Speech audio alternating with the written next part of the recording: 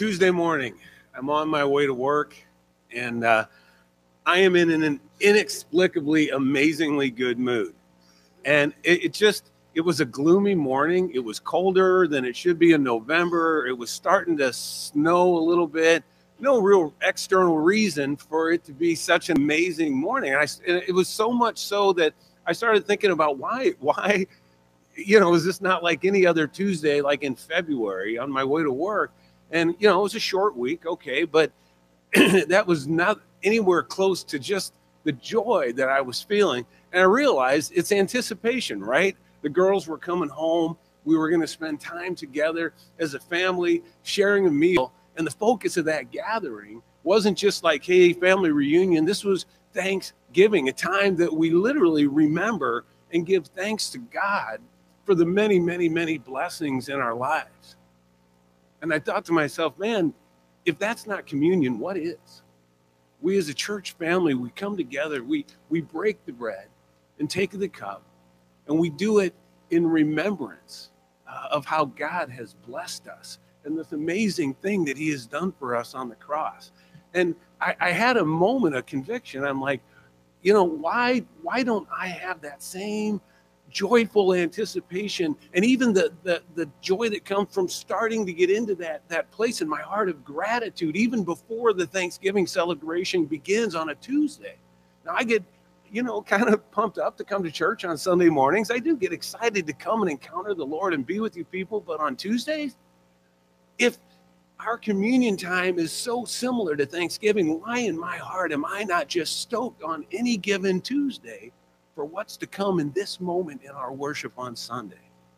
So, man, I'm just convicted that this side of the cross, I don't think there should be any such thing as a regular Tuesday anymore for any of us that have received by grace salvation for what Jesus did for us on the cross. Amen.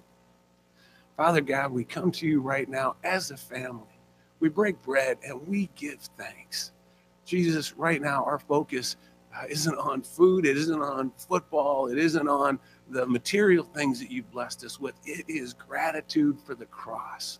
Lord, I pray that the joy that was in you, for the joy set before you, you endured the cross. I pray that we can have that joy and that gratitude by your Spirit, by the truth of that in our hearts every day of the week. Jesus, we love you. We thank you in your name.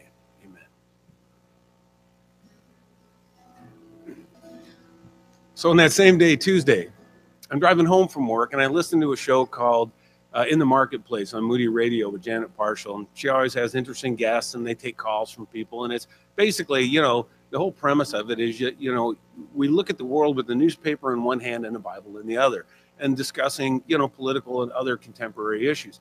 This particular day, she had a guy, an author on, as she often does. And this guy, I can't think of his name or I'd tell you. But anyway, he had written a book. He had written a book on praise and worship. And one of the points he made, he was specifically talking about the music that we do when we gather for praise and worship in church. He goes, some songs that we sing have a tendency to focus on our feelings, our love for God, our gratitude. And he goes, and those songs that focus on our feelings, they aren't bad. They're inspirational. And in fact, we find a lot of that inspiration in the book of Psalms.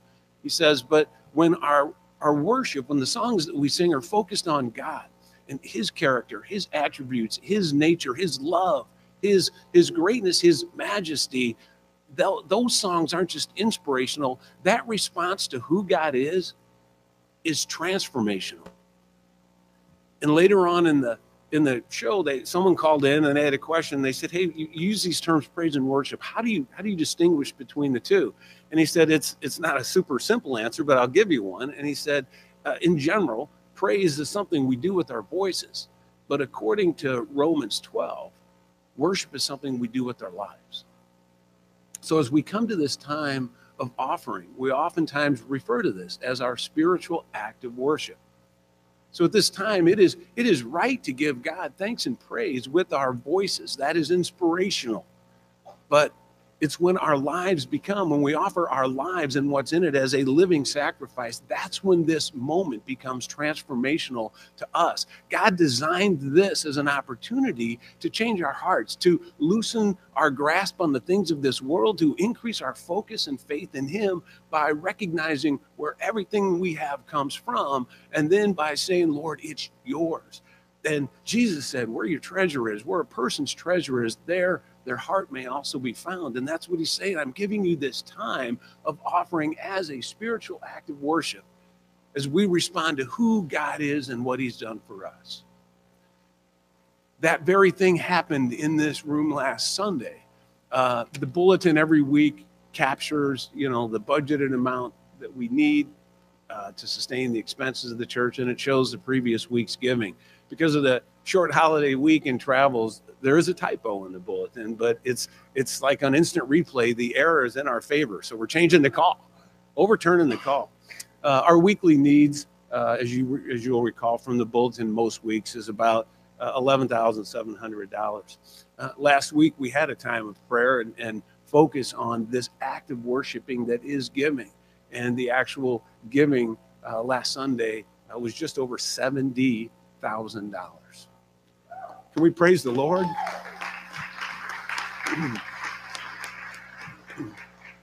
Church, where our treasure lies, there our hearts will also be. We're so blessed to have a God that will transform our hearts and to allow that type of generosity. Heavenly Father, as we come to you in this spiritual act of worship, we do recognize that everything we have is yours. And Lord, I pray that your Spirit and your word will continue to work on our hearts, to transform our lives, to make us more like you, your Son, who gave everything for us. Jesus, we love you. We thank you in your name. Amen.